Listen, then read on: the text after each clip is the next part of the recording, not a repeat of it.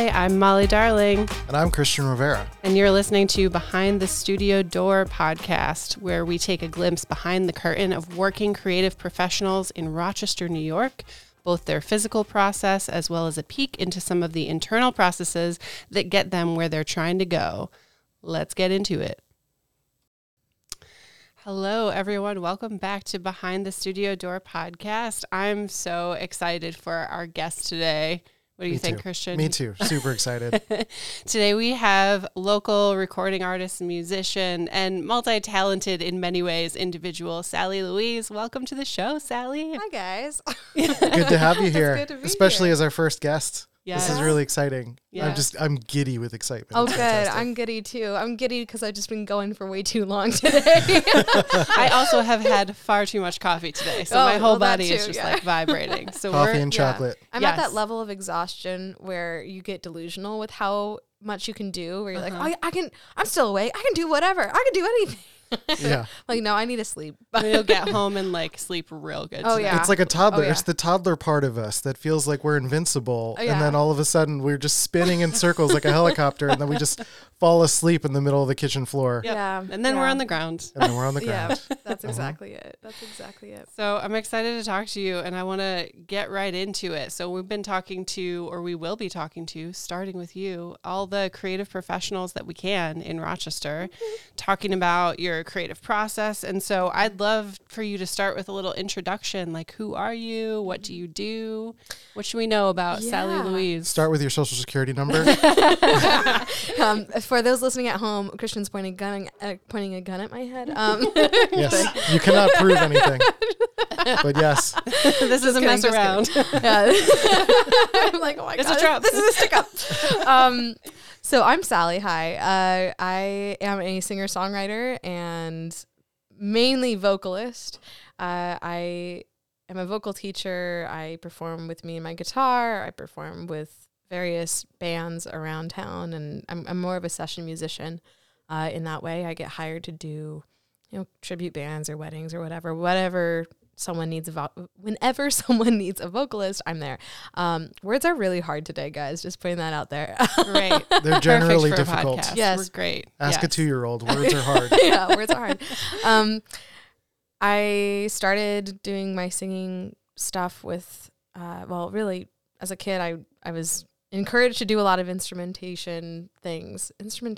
Guys, I am so Things with tired. music. Things with music and notes generally, Yes. and singing. Generally Did you start singing when you were younger, or was that something that was more of came like later? a fun thing as a kid? But songwriting happened when I was in middle school, Okay. and then in high school I started taking voice lessons, actually, like seriously with someone, and I found out through that I really liked opera, and which is so niche. I was like the weird kid that not only knew exactly what they wanted to do, but they picked like the most like obscure, also most expensive thing you could possibly study.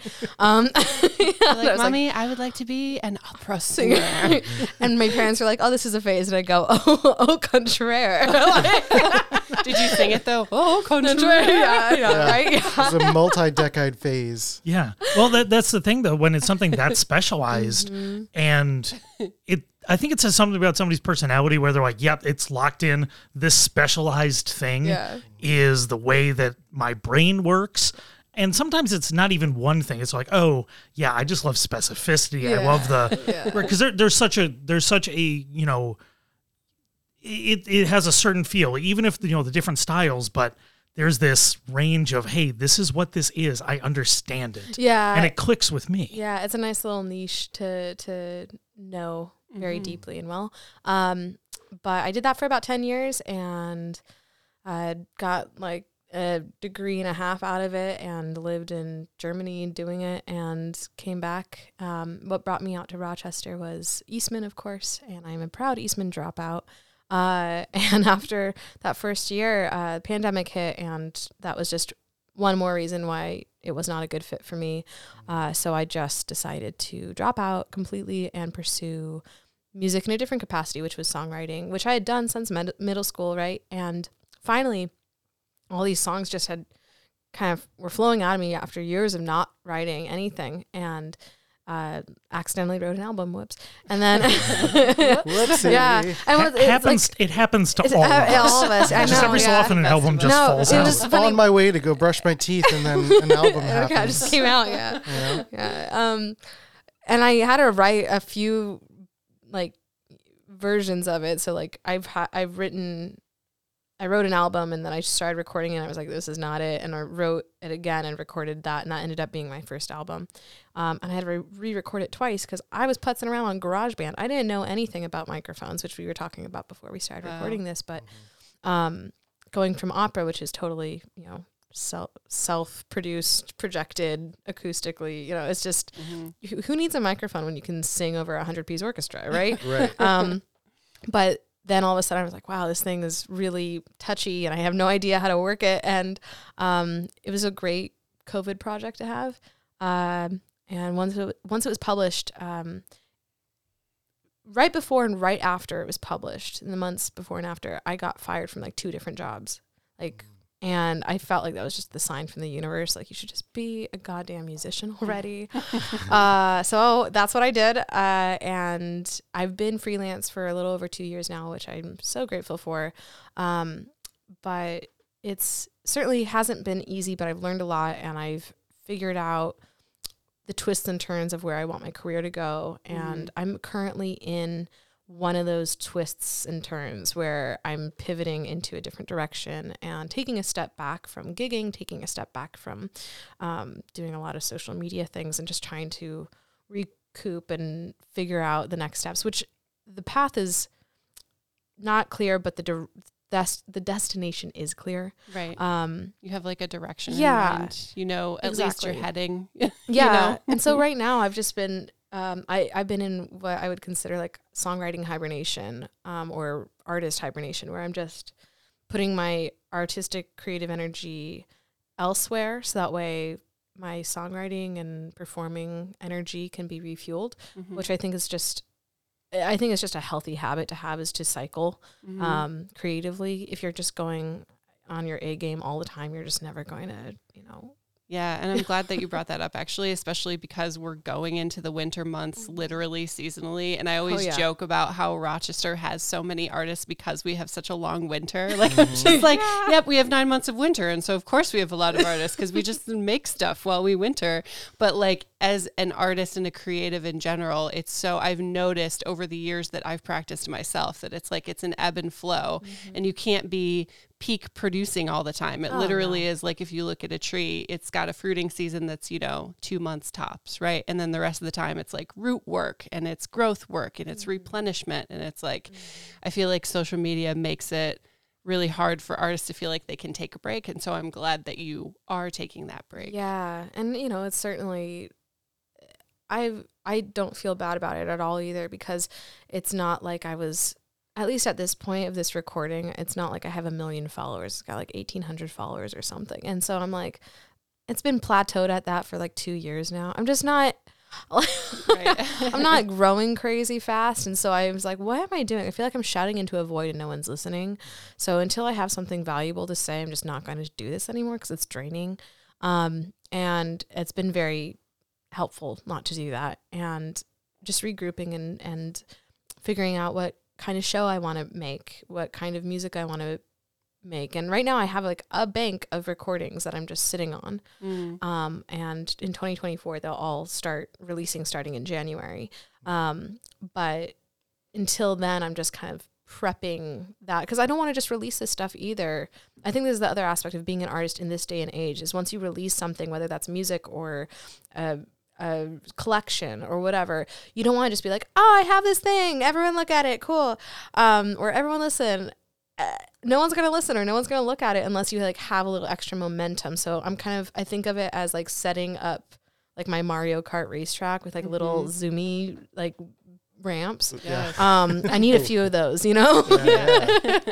So That that's where I'm at. Yeah. I'm curious about like what defines this pivot for you? Like, what is something that is like what triggered this pivot, or where is? Oh, I guess answer that. how would you define that? Yeah. That initially I was like, whoa, what is defining this pivot? That's a good question. But what started it was, okay, so for those who are not musicians, or maybe those who are musicians, there's a high season and low season. You got summertime is the high season, and you are gigging all the time, you are performing all the time, you know, festivals, whatever. And that's when I make the most money. And in June, I was like, this year has been particularly hard, like for everyone. And people just aren't feeling rich. People aren't feeling like the live music feels like a luxury to people. Even going out for a beer feels like a luxury to people. So I know that's just affected everyone. But it just felt particularly disheartening when I was doing gig after gig in June, and they were not nearly as much as the year previous, where I was like, wow, by this time I should have been like, really, like I should have had this many gigs, or like, you know, this much money, or whatever measurement you want to use of, you know, where am I in my year. And I got to this gig and I felt like even the gigs that I did have, no one was really listening at all, or there weren't very many people. I felt like I was just playing to like kind of an empty space, and the people who were there were like sitting miles away from me. And it just sucked. And there is a give and take with art, with music specifically. You have the energy of the audience that you feed off of, and when you don't have that, it's really disheartening. It makes you feel like, okay, this is just another practice session with myself. Like, when am I going to have people who are going to enjoy this and I can interact with? There is an energy exchange. And it got to a point where I was at this venue and it was, you know, really slow going. It was a 3-hour set, which is just insanely long. I'm so done with 3 hours. Such a long time to be singing. So three hours. And in the first hour, there were like 2 people that showed up halfway in that first hour. And I heard the little voice in the back of my head for the first time scream, "I quit," since starting freelancing. And I was like, oh no. Oh no, when that little voice starts piping up, because that's what happened with opera. It was like, I quit, I'm done, I'm really done. And I was like, I got 2 more hours to go. Oh no. Like, I have all these gigs booked this summer. Oh no, how am I gonna make money? How am I gonna live? How am I gonna do this? And I was so sad, like, doing that. And it did turn around at the very last hour. There were like 3 old guys who showed up. They were just, they clearly were doing it for pleasure, but apparently they were in a band and they had just played like a fun little private party or something. And they came to this place to have a beer and hang out. And they were really intently listening, and we were interacting. I felt like I was just giving a concert to them, even though other people had shown up and they were just kind of in different corners of the place. It was just really nice to have that interaction. So it was just like, I quit, but also like I need to just redefine what's going on, because it's still really good when it is really good. And over the summer, it was very stressful. I felt like I had to really die. A part of myself had to die and in order to redefine that creative path and figure out what the next step was. And now I have, I can say this. There's a lot of things under wraps that I can't really say. And I've made a lot of things in this year that I can't say until they've released, but I really want to talk about them. so I'll stay tuned, folks. I know. Yeah. Maybe you'll have to have me back on and talk about them when they release, but that would be awesome. But I know that, oh man, what was the thing I was going to talk about? Well, I mean, basically we were talking about, like, what I'm picking up from what you're saying is that there is this almost like redefinition of expectations. Totally. Because like when you were first telling your story, one of the first questions I wanted to ask was like, was there a rock star ideal in there? Like, or was it always about opera and that version of the rock star ideal? It was never really like so to me, the idea of fame feels almost like a necessity in order to make it in this industry. But the more I do it, the more I'm like, I don't need to be super famous or anything to actually make it. I'm currently making it as a musician, technically, like being able to live. Of course, I want to grow and I want to be able to like make more money, have a bigger fan base, like have my music in places that actually are influential. Of course. But for me, like opera wasn't like, I need to be the most glamorous. You know, when you think opera, I think people think of glamour and like these divas who walk around with like fur coats and like limousines and shit like that, you know. But that wasn't really what I was in it for. I loved it because I loved doing it, and I loved the grandeur of the actual act of singing it. Opera takes the mundane and makes it so extra, so extra. And like, it's just about sex and power, and that's pretty much opera. That's it. And any opera is gonna be like sex and power. That's I mean, when you put it that way, it feels like belting at the top of your lungs is absolutely appropriate. Oh, right. 100%. Yes. 100%. And I love it. I still have a love for it. I have taken such a step back from it.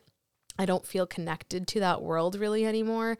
And there's aspects that I can connect to, but there's a lot of it that I'm like, I think I just got burned a little too much. It's just too, there's still this bitterness there that I'm like, I can't get involved with this. I still don't mind going to the opera, but doing an opera, I don't know how I did that. It's like 3 hours of singing in a foreign language and like interacting and acting on stage. And it just, it's the Olympics of singing, you know? Like, it sounds like a totally different, it's like you've switched energy frequencies in a way, you know? It's it was like too frantic for me. And now I'm like, I'm just hibernating, and I feel like I'm a sponge right now. I don't know if you feel that way too when you like go through those ebbs and flows creatively, where like right now I'm like soaking up all the information, soaking up all the inspiration, and then one day it's like I get wrung out and I'm like, I need to just expel all this information into songs or whatever. I was going to ask you about that. Yeah, like the creative, like as far as the creative process and what creativity means to you, like how has that changed from, you know, what the process was like performing opera, which I'm sure it sounds like from what you're saying, I'm hearing you really loved the process of doing the thing. And now you're in a different speed, a different process of, I mean, you were gigging all summer and now you're really not, but like, how has that creative process evolved and changed for you over the last couple of years? I think with opera, I also know a part of the reason why I went into opera was it was a clear defined path. And as someone who is inherently like, I am an artist for sure. And so are you guys. Right. So it's like, you get it, where I remember, if my dad listens to this, I'm sorry. I love my dad, and he gives great advice. He really does. But as a high schooler, you know, you're talking to your parents about, you know, what do you want to be? Where do you want to go? What do you want to do? What's the path in life that you're going to go on or start out on? Right. Yeah. And I remember going on a walk with him, and he's like, you know, most of the population, you know, like 95% of the population can like do their day job and like do their art on the side. And then there's a 5% that are artists that can't do anything else. They have to do their art.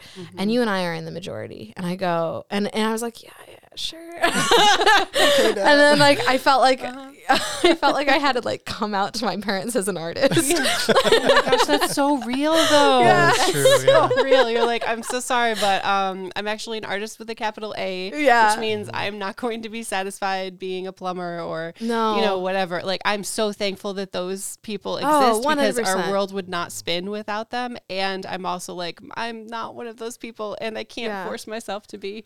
Well, it's fascinating because that's the opposite. Like, my wife and I were both sides of that. So for me, it's easy for me to turn off at the end of my work day, and that helps facilitate a lot of the things I do. Carrie, she struggled at Crazy Dude on Instagram. Like, she struggled working a day job because she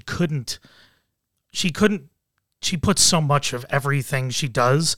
It's always so much of her. Yeah. Like, there's no chill. Like, there's no chill about what she does. If she's there, she has to be really into it, or it just feels wrong. Yes. So she had to stop doing her day job, and eventually started going into, you know, doing art full time. And it works because now she has her own downtime because she can recover in between conventions. She goes to conventions and sells, and then comes back and can, you know, decompress and then work on the next thing and build up to the next thing instead of every day it's the next thing. And I'm a monster. Like, it's easy for me to go to the next thing because that's just what I do. I can just go, like, my day today is going to be, I don't know, 15 hours straight of work. And it's like, it's great because we get to do these amazing things. We get to talk to amazing people and it's excellent, but there's so many different ways to attack being a creative. There's no one answer to how do you do this the right way? There is no right answer. No, you're totally right about that. Yeah. I think that's something that as artists with capital A's, that we have to like find our community, 1, and 2, we have to like teach ourselves or remind each other that it's okay to have that natural rhythm of, giving yourself mental spaciousness. It's necessary in order to be an artist, in order to do what you do and create what you create, and to move cyclically through the world where, you have periods of hibernation, periods of harvest and growth and pruning and all that stuff, whatever word you want to put to it. Right. But I definitely, when I heard that from my dad, it was that little voice that just kind of like, no, like died inside a little bit. And part of the reason why I went into opera, to go back to the original question, it was that set path. I didn't have to think about it. It would kind of please my parents. It was like the happy ground between what I love to do and something that's like, I can reassure mom and dad it's going to be somewhat stable. Because like there's a clear path. If I follow this path and I'm really good at what I do, there's no way I can lose. And which is not true, but come to find out. I come to find out like lesson too. Man, I mean, I did a lot of I realized when I was like taking it from my entrepreneurial spirit, when I was living in Germany, I was there to learn German in order to get a opera contract, because the only way you get hired over there is if you know German. And you picked a real easy language to learn coming from the US. Easiest language, yeah. So few consonants. Yeah, no. But you know what's funny is to go on a side tangent, it's actually a lot easier than you think, because we have so many German words in English and there's so many cognates, so you can understand a German without having to speak it. If you're like really listening, like wo ist die Toilette? Like where's the bathroom? Like it should make sense. Yeah. Anyway, side tangent over. But back to the main thing. I realized when I got to Eastman, I had been going on that path. I'd been doing the thing. When I was in Germany, I was really there and doing cold calls and all that stuff. And I felt like when I got to Eastman and I had the name on the resume, because I went to a school with a name for a reason, to get the connections, to get doors opened. You know, I went to a big school, not a big school. There's only 15 of us in my class. I mean, it's highly competitive, and to get in, I can't believe I got in. But when I was there, I felt so confined, and I felt like I was getting more rejection than ever before with this name on my resume. And I hated how there was favoritism there, and that there was favoritism in the industry, particularly in America, on like they wanted what I would say quantity of sound over quality of sound, like the opera singers that could literally blow your hair back just by singing one note. Right. I can physically fill a room with sound, no problem, but I will not make your bones rattle, you know? I got like a high, light voice. And in Germany, in Italy, in European countries, that's what they want. That's why I went over there. And so I felt like, well, I don't want to live in Europe right now. I don't know if I'll ever want to live in Europe, because I'm so far from my family. And living in Rochester, I'm already 3,000 miles away from them because they're over in Oregon. So it just felt like I finally got to a point. I felt confined. I felt there was too much favoritism. It was too competitive, and I was working too damn hard and getting too many no's. It just felt like I was hitting my head against a wall, and I knew that things that are meant to be will flow, and it shouldn't be that hard. And I was a hard worker. I am a hard worker. So it just clicked. What good is a performance degree if I can't perform? And so I decided to move in a different direction where, fuck it, I'm going to make my own music and do my own thing.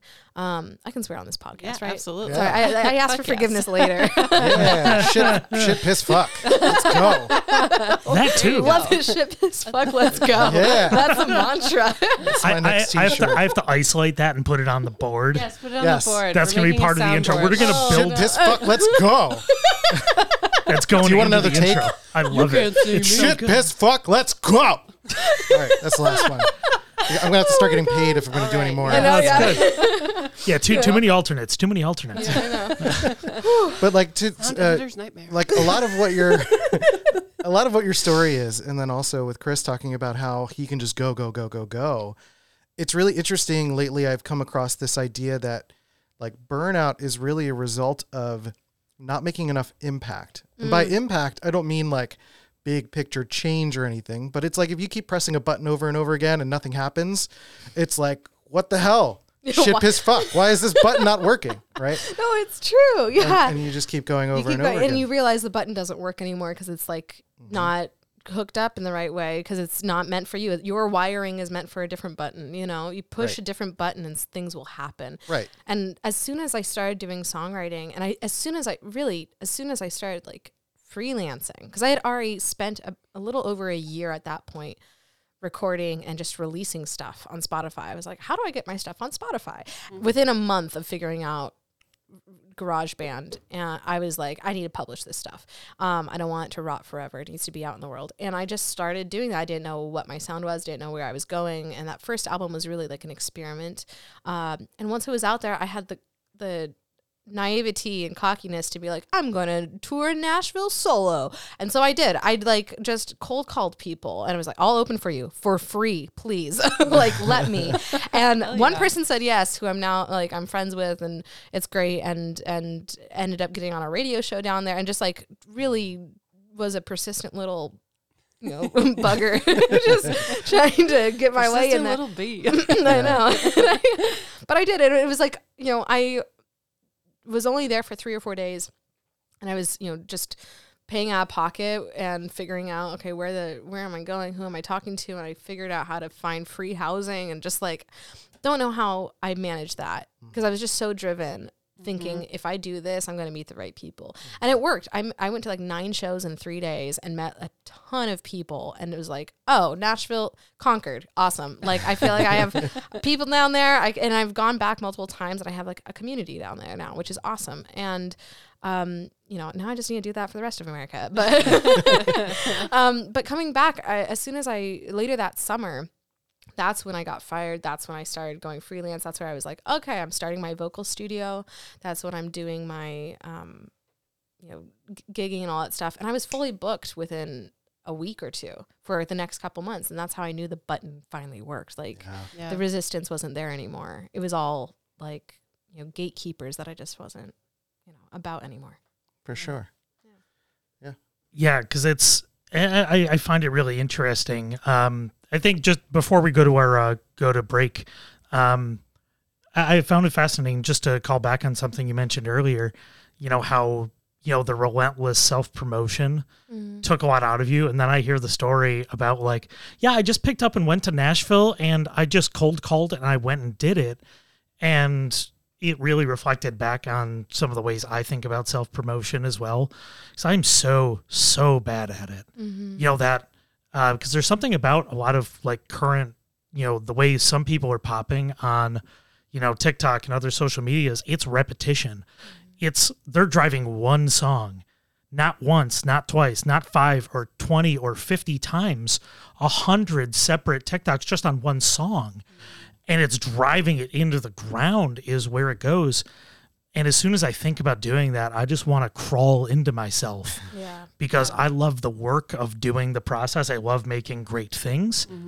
But if every time I had to, you know, put out an episode, I had to post 20 times about it, I would never make another thing again.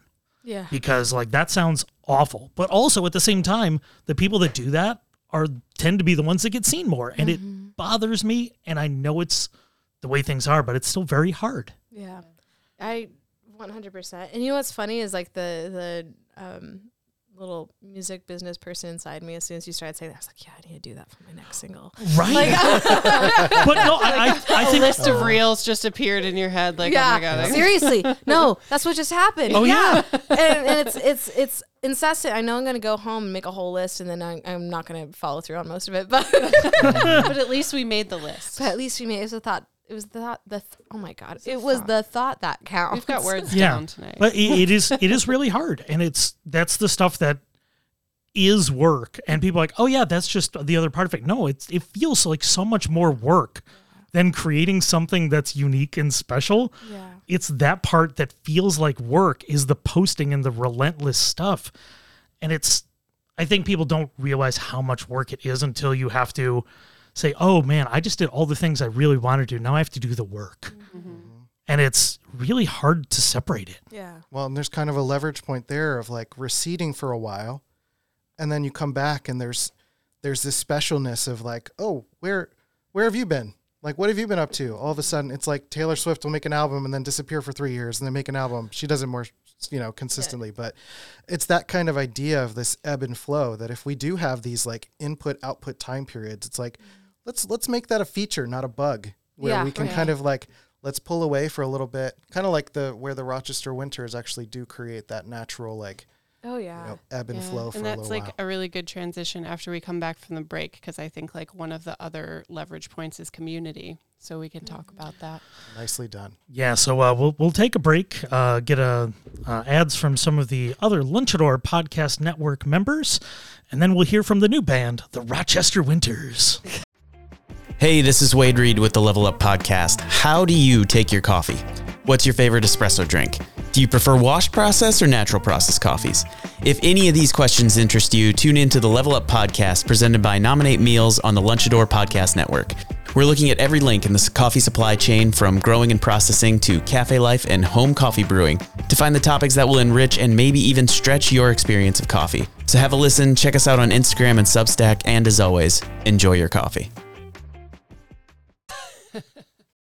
So we were talking about this marketing idea, that marketing feels like the work around being an artist. Like, and I know as a freelancer, I've been a freelancer for 20 years in graphic design and other various industries, that when I was a kid, I also felt that idea of someone else can be a plumber. Someone else can do the things that I don't want to do. And I think a lot of us are starting to realize that this like marketing and continuing to post and do all these like repetitive tasks that come alongside our art is probably the equivalent of a utility that like someone who is the equivalent of a social media plumber could do. It's harder to find those people who genuinely enjoy that, because so many of us are doing that when we don't actually enjoy it. But part of what I at least hope with building this like podcast and what Chris is doing with building the network of podcasts here is that it will attract people who are like, oh, you're struggling with that? Actually, let me help you with that. We're volunteer time, or, this is what I charge or whatever. And we can actually build a network of people around us to support artists so that we can keep doing the magic that you do, that I do, that Molly does, that Chris does, and not doing as much of the grunt work. So I figured that was a good segue into the community piece that we want to talk about next. Yeah, it's a great segue, because it's like, that's another big piece. There's the creativity piece, right? And then there's also the community, specifically the Rochester community, but like creative community. Like, what does it mean to us? What does it mean to you? And also talking about that as a leverage point, like, because we were just talking before the break, Chris was talking about, self-promotion and how it's a grind, and it's like it reminds me of how we're just really sold this idea of individualism, and we're just not built to be that way. We're built to be in like nested community, working in a village kind of a thing. And that's what this podcast network feels like to me. It's like, oh yeah, we're going to leverage the fact that we're all connected and we're all doing equal amounts of like push and pull, and when someone needs to take a break, they can, and someone else can step in. And like, that's, I think like community, creative collaboration is the next wave of how we're actually going to remake all of it, And so I'm curious, how that resonates with you, especially as a musician. I know we're both part of the reason that we met each other is because we're both at Muck Duck Studio, which is a creative collaboration space in Rochester too. This question is difficult for me, because I don't even know how to go about being collaborative with music. And that sounds funny, because most people are like, well, just be in a band or like jam or play music with people or just share your music and people. No, I'm at a place where like, I'm not just here to jam. I'm not just this is a fun hobby. No, I'm a professional fucking musician. Yep. And I'm at a professional fucking level. And so most of the people I run into who are like, oh, I'm a musician too. I'm like, are you? Cool. Tell me about it. And like, and I'm so down. Like, yeah, let's like, who do you play with? What do you do? Oh yeah, I like write songs too. Okay, cool. What do you do? And most of them are very much hobbyists. Like, and that's nothing wrong with that at all. I'm not trying to say that's invalid. It's absolutely valid. But when people are, oh, we should collaborate, I usually say, okay, just nicely, all right. Because most of the time I don't want to collaborate with most people because I'm very picky and I'm looking for a higher caliber because I'm like, it's a blessing and a curse to be highly trained because that community shrinks massively. Yeah. And so I don't just want to hang out and jam. Yeah. Most of the time jam sessions are actually incredibly excruciating for me because most people who show up to a jam session or to an open mic are there to try things out and experiment. And that's what they're for. Absolutely. But I'm totally down for like, man, if there are professionals here, let's jam because everyone knows what they're doing and they actually have their listening ears on, which is, I think, the biggest thing as a professional musician. You got to have your listening ears. And that's the thing you learn as you learn music. When, for those listening who want to be better musicians, learn how to listen. Learn how to listen. You're going to be hired way more often if you know how to listen. Yeah. But I will also say when it comes to the business aspect. So here I am, Sally Louise. That's my brand. That's my music. That's who I am as a singer, songwriter. I want my marketing team. I want my booking team. I want like a team of people to back me up. And I'm at that place now where I'm looking for those people to help. And that's partly where I am pivoting is now like, okay, I may not have those people yet in my life, but considering how things have changed in my life over the last year and the people I've met, and one person in particular who I've met that I've collaborated with quite a lot, who's kind of changed my life, not kind of like drastically changed my life, who shall remain nameless on the podcast. So be a magical secret. A magical secret. Yeah, I'll just say my private life is private, but Good, but that's this healthy. is, but all I'll say is, as far as the work goes, as far as the music goes, I feel like I'm on the brink of something very big and I'm just like, I have to pull together my own resources and figure out what my communal resources are, who are my people who are going to like stick with me through this and who aren't. And right now I feel like I'm in this shakeout. A lot of the people in my life who I thought were there are not there. Yeah. And a lot of people who I didn't expect to be there are there. And so it's just exciting and good. And it's the shakeout right now. And, reminding myself that the shakeout can take some time. So try not to rush it, I guess, but letting myself, doing fall cleaning, both literally and figuratively in my life. And I really appreciate how you talked so much about being a professional and how it is really different from being very a different. Hobbyist, because that's actually our focus on this podcast. That was why I wanted you to be our first interview, actually, is because our whole focus, our focus is professional creatives. And the difference is like in focus, in drive and skill set, in, like one of the reasons that I love the studio that we're part of, Muck Duck, is that it's professionals. Like we all go in and it's quiet. No one's interrupting each other. We're all working. We've got like podcasters and visual artists and musicians, and it's like we're all working. We've all got goals. We're focused. And so, I'm curious about the professionals who are working in Rochester, because I know there are a lot of us, and I'm hoping that one of the byproducts of this podcast is that we'll hear each other's voices and someone will listen and be like, oh, finally, I've been waiting to hear of another professional musician who's actually a professional who wants to do the thing. Yeah, totally. Well, and I love that you basically highlighted the smuggle of the word collaboration sometimes, where someone is basically saying, let's collaborate, but really there's almost like an exploitative aspect to it, or can be. It can be. I know that as a graphic designer for 20 years, it's like people will come to me and they're just like, essentially they're saying collaborate, but they're kind of saying, let's work for free on this on this project that's my idea.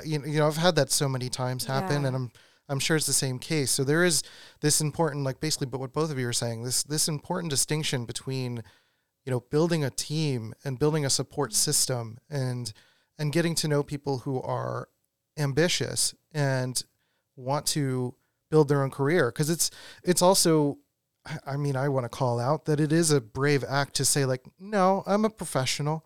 Like this is where I am. This is my training. This is my caliber. This is my story. Yeah. This is what I'm aiming for. This is where I want to stay. This is the level I'm shooting for. Like I think that's important for artists that we're talking to at the very least. Like I think it's important for us to be able to say that. Yeah. I feel lately over the last year, and maybe it's because the beauty of Muck Duck is simultaneous, like professionals are there and also it's open to the public at, certain events and whatnot to be totally free form experimental. And so it balances both of those things, which is amazing. But in the past year with Muck Duck changing and growing and like feeling this push and pull of, community, being in a community versus not, and like, I need to isolate and feeling guilty about doing that because I'm not like meeting all these people that apparently I need to know or whatever, but I will say there's like shame around being a professional at times when, there's so many people, it comes a dime a dozen people who play the guitar or who like to write songs or who are in a band or whatever. Doesn't mean you're good. Doesn't mean you're someone I actually want to work with and want to collaborate or actually want to like network with and build something with. Right. But I will say like something I've struggled with recently has just been the shame around owning being a professional or owning my caliber.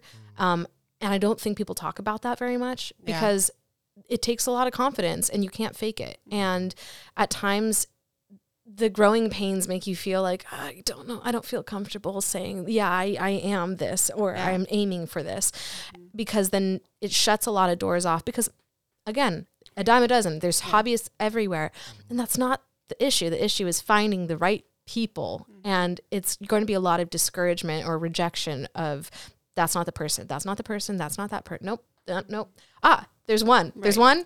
Cool. All right. And then you go through like 20 more people that you meet and, they might be become friends with you, but they might not be a collaborator with you, and I resonate so deeply with that because the necessity to say no multiple times is also like for the benefit of being like, no, like I have a list of nevers, right, that is slowly growing that actually makes my work better and better because it's like refining what my style is, what my collaborative parameters are, what my professional parameters are. That means I have to say no to a lot of good things for the best things. And it's lonely. And I so resonate with the shame around that too, because there's almost like this fear of tall poppy syndrome, especially in like a small city like Rochester where it's like, are the hobbyists going to come after me?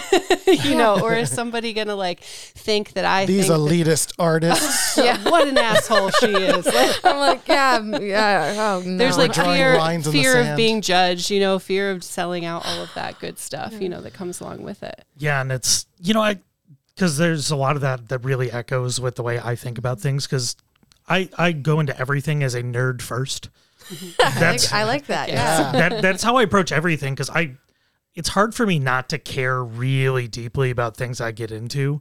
And when I go into things, I might not know a lot at the beginning, but I will work with the experts. I'll find the experts, and if they're willing to share, I will just be a sponge and I'll take all of it and become a casual expert. I never call myself a full expert just because of industry level experts that I associate with. But I resonate with that so much because I struggle all the time when I hear something that's not good because I know all the different ways that it's bad. And I can see the passion at the same time. Like I know that they're trying and I know that you're trying to be good and I can see the roots of it. And I want to mentor and I want to help, but it's also a lot. It never stops. But what I did want to say is there's the other side of really being an expert at something or knowing things truly and being a nerd about them is there's a specific kind of joy when something comes up and you're like, I know all the reasons why this is great. It's not just oh, this hit me in a certain way. When it's you can hear somebody being a master at their thing, right? You know, they're you can see all the threads that they're grabbing because you know where those threads are coming from. Because you can both hear the emotion in it, and you can hear the reaction, and you can hear the other stuff, but the technical superiority you can hear because you know what it takes to get there, and you know what it takes, and there's a certain kind of joy about it that I don't want to lose. Yeah, you know how to listen because it's special. No, it's true. It's like, I know how to listen, and I have to find another musician who knows how to listen. Yeah. And how cool is it when you do? It's so cool. Like, it's so magical. It is like, magical. It's that intersection of skill and experience. I mean, when people hear professionals trying to set a bar or set a tone, it's this assumption that there's this elitist arbitrary line being drawn, but really it's a measure of experience and skill development. When those two things come together, you know, the bar of what is considered a flow state for you just changes. It just changes. What is considered new and challenging is very different compared to someone showing up who's just played the guitar for a year and they want to jam. It's like that might be boring relative to someone's experience. That's a really good point. I find myself currently in that place where like my level of flow has changed, and I don't easily get into flow with most people, or even on my own. Again, I feel like I'm in musical hibernation right now, right? So I'm putting like my energy into sewing or into crocheting or into like right now I like took a part-time job refinishing furniture because it's just like keeps my hands busy, and it just helps me keep that mental spaciousness. And especially since I'm not performing, I was like, I need to put this energy somewhere and take the pressure off of music. And so that way I can get back into flow state again.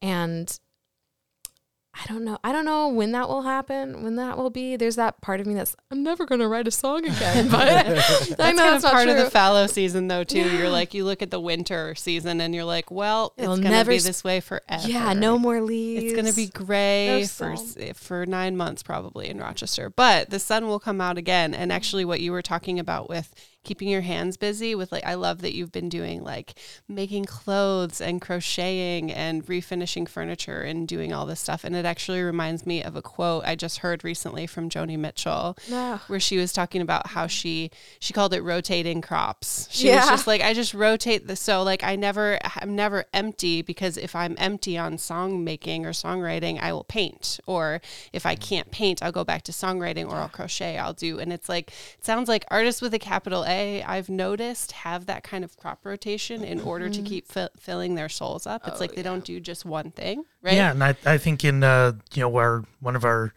sister podcasts, Behind the Glass in the Gallery, it's been fascinating to see some of the higher profile artists in Rochester go in with stuff that people don't know them for. Like I think one was like Mike Delaria came in. So Mike Delaria, who's almost everybody knows, but nobody knows him. They know his profile. They know Delarious, they see his store at the public market. They see his, art all over Rochester.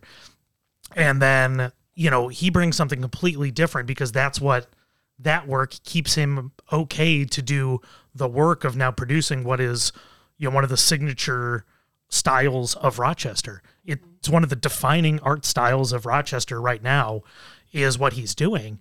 And it was fascinating to meet him under the circumstance of him coming in talking about the other stuff he does, and like seeing like just how nervous he was. Right. I'm like, wait, you're defining like the visual style of Rochester with what you're doing, and like you're scared to talk about the other stuff you're doing. And it really, that struck me, because it's having that outlet was the thing that kept him able to do the other stuff. Yeah. And it's really invigorating to see that too, that everybody needs that. It's not just, it's not you, it's everybody needs to like have that other thing or something else to just like, okay. And now back to the other stuff. Yeah. It's really encouraging to see other people who are really respected in their field just come out and say, yeah, I don't do this all the time.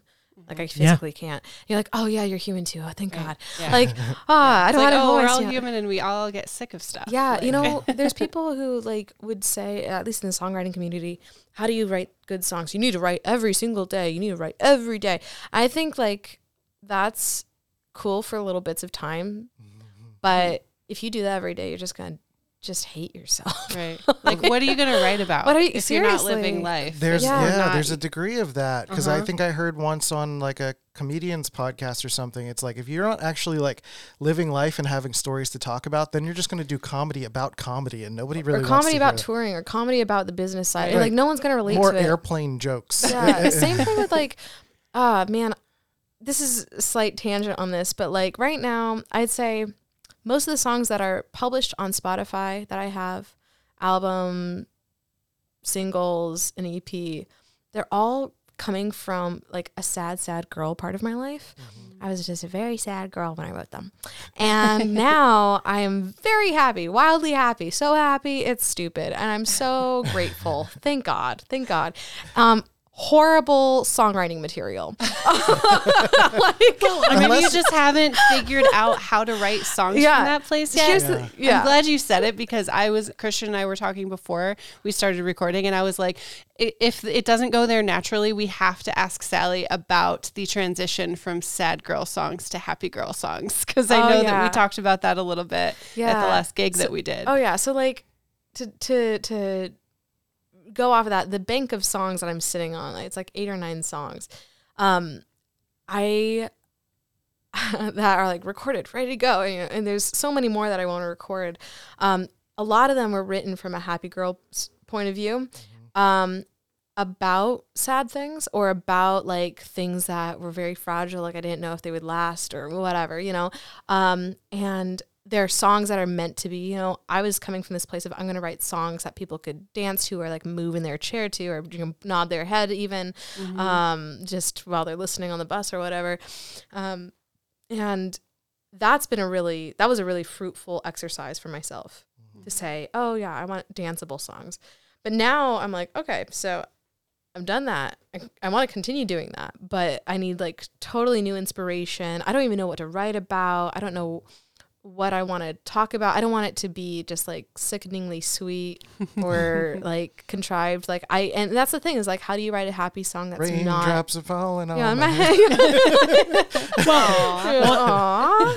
I think I can, but you can hear it right when you're talking about it because it's emanating, right? You can see when you're talking about being happy, like it's earnest, right? There's no artifice to that. Oh. Yeah. I think the difference though is like we don't sing how we speak. Yeah. And I think that goes into a different realm. I don't know how many of you at the table are musicians or have that musical like impetus, but that's like the refined part of like, okay, how do I actually make a happy song? And if this was like a songwriting podcast specifically, we could totally get into that. But like that's the trouble I'm having is it's like I can write a sad song any day. But I mean, isn't that like you're almost defining what you want to talk about while we're talking about it. No, it's true. You're almost defining that you want to talk about the struggles of being happy, because it's like you're kind of defining in many ways like this is what you're really working through. This is the challenge, right? The challenge is how do I be happy and be a creative at the same time? Yeah. Because you're right, like misery brings a certain kind of clarity. Yeah. Because like the only path is not be this. Right. Not the only this. Path is up. This is bad. This is bad. But now there's so many different ways of being happy. The struggles of being happy. Right. Honestly. But isn't that kind of true? When I hear you talking about it, it's very clear to me that that's exactly what you're working through is how do I do this? But that's a fascinating topic in of itself. That's true. And it's a hard topic to talk about because not many people talk about it. No. And I think that's the other thing is as a songwriter, I never want to get into the cliches. It's really easy to fall into the cliche of like, oh my God, I'm so happy.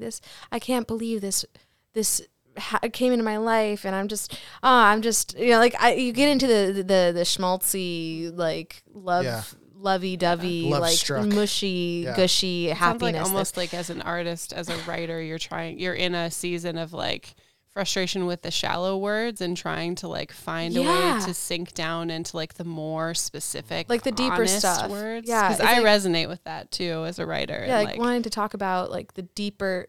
You don't want to just talk about love. You want to talk about like the deeper stuff underneath it. You don't want to talk about the obsession, the butterflies. You want to talk about the stuff underneath it.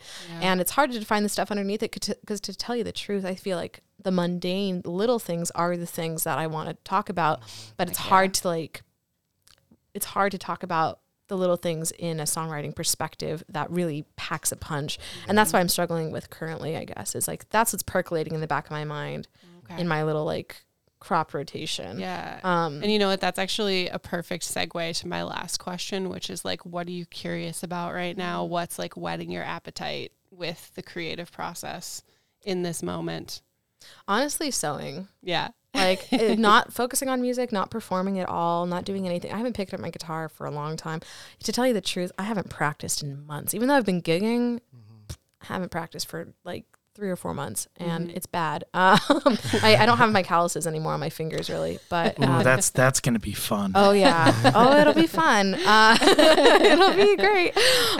But I've been really fascinated. My grandmother was a fashion designer. She went to fashion design school, and she was a seamstress, and then she got married and had 6 kids. Whoops. So her life changed a little bit, but I feel like it didn't skip a generation necessarily, because my mom also knows how to sew and she taught me how to sew, but and she's a quilter. So it kind of developed differently for her. But for me, clothing I think that fascination skipped a generation, and I'm really fascinated in it all of a sudden. And I have been for a while, but I got my sewing machine all fixed up this summer. And that's been the thing that's been really inspiring me, is like going back to her old sketches. And even though she's not with us anymore, her sketches from like the 50s, like, wow. And it's so cool, and I kind of want to recreate them into real life because they were never made.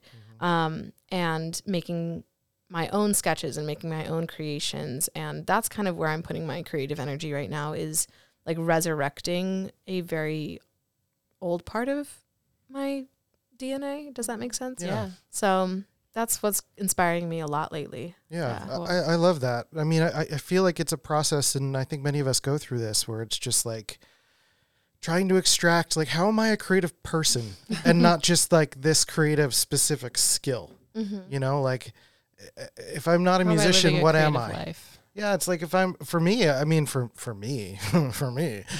personally like trying to extract, like, what am I if I'm not a graphic designer? And I'm trying to do more podcast hosting, and I've hosted a mental wellness open mic night at Muck Duck, and I'm trying to do more like entertainment-y things. And I'm like trying to expand the different avenues of what I do as a creative person. And it's just like, there's almost like this interdependence phase I think we have to really go through. Not phase, not that it's temporary, but it's like, you know what I mean? Like, create some distance from the thing that we think we were as a creative person, and explore what all the other possibilities are. And maybe we end up going back to that first thing. Yeah. You know, what's funny is that this feels like a callback to me of our first episode we recorded when we were just you and I and Chris were talking about Rochester, and how with Rochester as a city, it's been really important for people to leave and then come back to really appreciate, the density of it and like the depth. And it feels like that's kind of resonating with the creative process in a meta kind of way, where it's like, you have to leave for a while and put something down, and that's the way that you really appreciate it. And so I think it's really, really beautiful how you're doing that in your own creative process, Sally, and I really appreciate you being on the show with us and talking about your process. And last thing is just, how can people find you? Where can they find you if you want to be found? Absolutely. I want to be found. Please find me. Please enjoy all the things I've created. Please. But not like at the grocery store. No, don't find me at the grocery store. No, I like my privacy. No, if you recognize me in person, I've had people come up to me, "Are you Sally?" And I'm like, "Hi, who are you?" I don't bite unless you want me to, but you'll have to pay extra for that. So it's part of the creative life. Yeah, there you go. No, you can find my music on Spotify or Apple Music. I'm Sally Louise. I'm the only one out there as far as I know. And you can find me on Instagram and Facebook, Sally Louise Sings, and my website, sallylouisesings.com. I got an email newsletter on there, which I like to lean on a lot more than social media. So if you want to know the shows that are coming up and all the really amazing good things that I can't talk about on this podcast, but we'll be able to talk about in the new year, you can sign up on there as well. So amazing. Thank you so much, Sally. And we'll have to have you back on the show to talk more about the secrets later. Oh, yeah. Secrets. Secret time. Behind the studio door. Secrets. This has been a presentation of the Lunchador Podcast Network.